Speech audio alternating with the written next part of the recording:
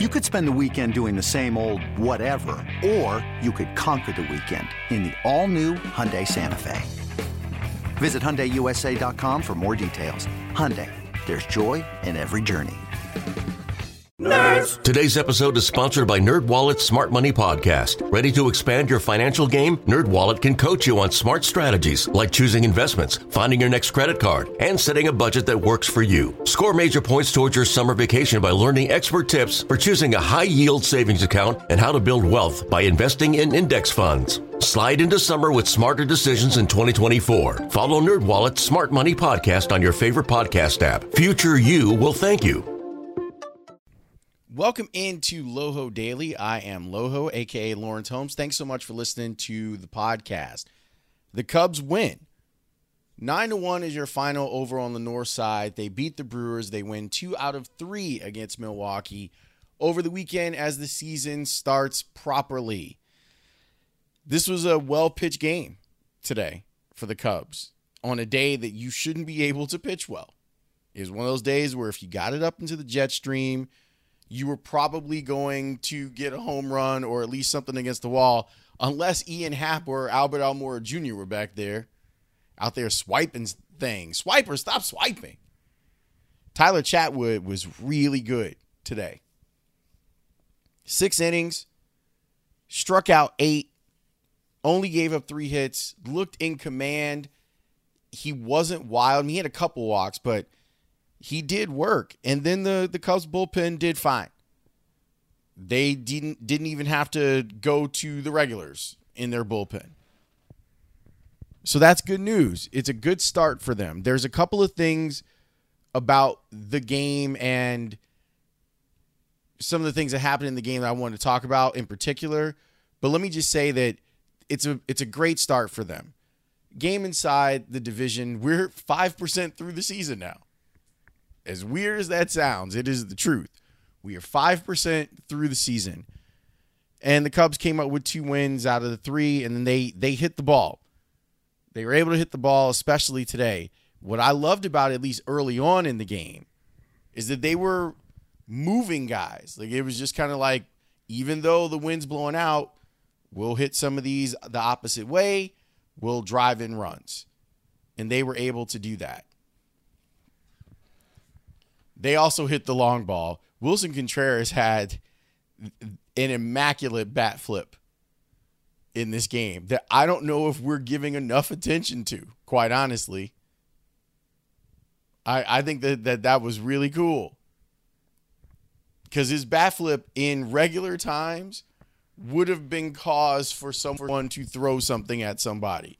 But we seem to be living in a space where the social distancing aspect of baseball being back might eliminate there being fights, because I thought for sure yesterday there was going to be trouble. Can I just say that I really like that you can hear the guys for the most part, more so on Fox than on Marquee. And I wish Marquee would give us a little bit more of that natural sound than the canned sound. Oh, by the way, Fox should never do that fan thing ever again. It's an interesting concept, but the execution of it just looks kind of creepy. And then there's this weird thing that happens when you're seeing, like, if you're just doing the crowd shot, like, it doesn't bother me that much. But when you blend it in with the real action that's happening on the field, I don't know, it makes me feel a little weird. It really does. Ian Happ is one of my favorite players to watch on this Cubs team. And let me tell you why. They sent that man down to Iowa last year, and you can tell that he took whatever advice that they had given him in the minors, and he had vowed that he's never being sent back there again. Not because he hates Iowa, just because. Y'all not sending me back to AAA. Now, granted, there's no AAA to send him to this year. He'd have to be sent to South Bend. But he's been making it very clear ever since he came back last season that he's not going back. That he's going to be on this active roster and he is going to be fighting for opportunities to play. And when you swing the bat like he's swinging the bat, that works. But on top of that, you have him making a spectacular play at center field. That play that he made up against the wall is difficult and painful. Sure, the ivy is in full bloom now, and that helps a little bit, but it's still scary to run back there and make a play. And he made it, and then he hit a bomb on top of it. So a good afternoon for Ian Happ. He goes 2 for 4 in the game with 3 RBIs. Wilson Contreras keeps hitting home runs, and he keeps making loud noises too. Like, he's hitting the ball with authority. I haven't taken a look at his exit velo, but it seems like he is barreling the ball up right now. 2 for 4 for him with 2 RBIs. And then you also have Anthony Rizzo hitting one out, and that's good to see.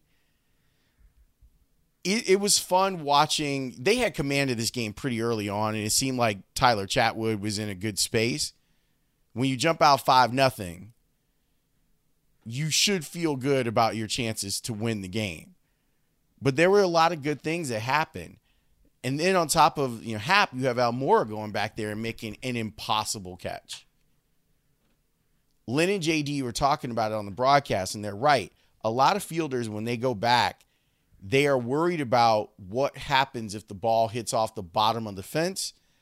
And sometimes maybe you think about playing it off the wall or off the fence instead of trying to go get it, because if it does skip off the bottom of the basket, it could roll a long way, and you're talking about a triple. I haven't seen any inside the park home runs like that at Wrigley, but you're definitely talking about 2 and probably 3 bases on a play like that.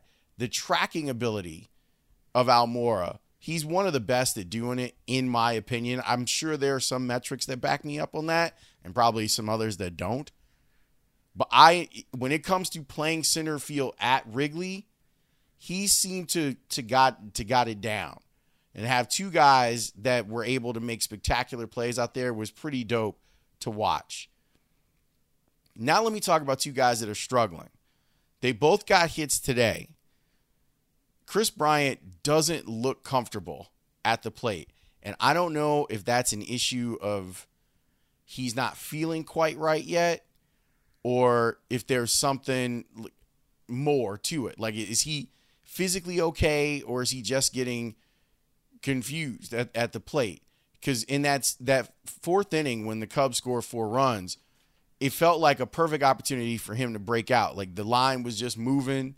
Guys were getting hits.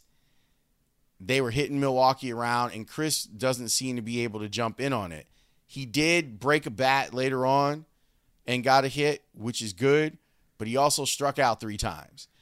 He doesn't look comfortable. I'm curious what he says about it, and it's weird because you can't really talk about it being early anymore. I mean, it is.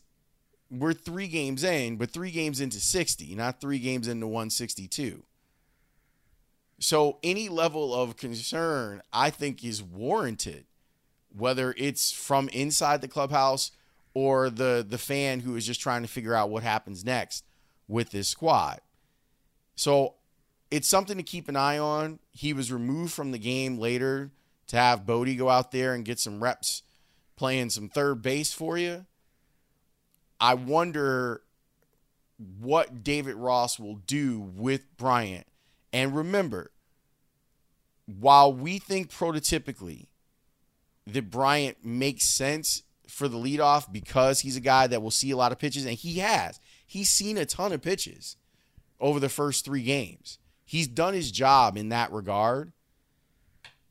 There are guys that'll tell you that hitting leadoff is similar to closing, where it's not supposed to be different. Your job is not supposed to be any different, but you do feel the pressure of it when you're a closer and when you're hitting leadoff. You feel the pressure of, well, I got to see a lot of pitches and I got to help the other guys out. Are you having the same type of at bat that you would have if you're batting second or third? In the baseball that we all kind of grew up with, Kris Bryant strikes me as a natural 3 hitter. Like, your best hitter would hit 3, right? Your power hitter would hit 4. But there isn't anyone that can really hit in that leadoff spot, and it has been a black hole for the Cubs for a lot of years since Dexter left. But I imagine that there's still some getting used to hitting in the leadoff spot. I expect that KB will be fine if he's physically okay, but it's something to keep a watch on. The other one is Jason Heyward. He got a hit today. He got his first hit today. He's 1 for 10 now. But he is still kind of rolling over on breaking balls and hitting them to the right side. A couple of 4-3s, a couple of 3s unassisted so far in his first 10 at-bats. With him, I always wonder, his swing plane is very, he definitely is a guy that seems to swing level or down. And I wonder how much they've talked to him about elevating his swing plane. Because with all that power, and he gets decent exit velocity. Unfortunately, the exit velocity is ground balls to second base. So, yeah, I mean, you're hitting it with 103 mile per hour exit velocity, but you're hitting it right at the second baseman. I wonder if they've explored anything in the way of asking him to try and elevate. Because with all that pop, he's got pop in that bat. He's a strong dude.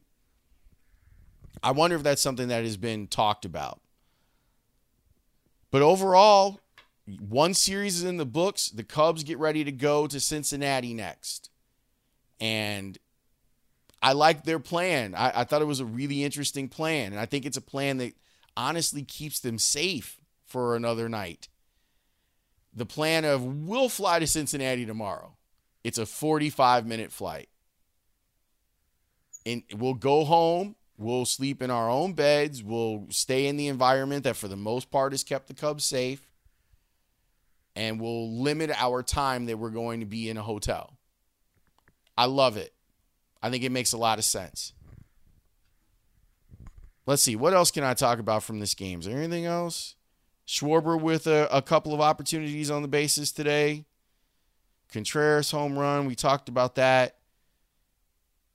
Caratini with a hit, and then Josh Phegley replaced him.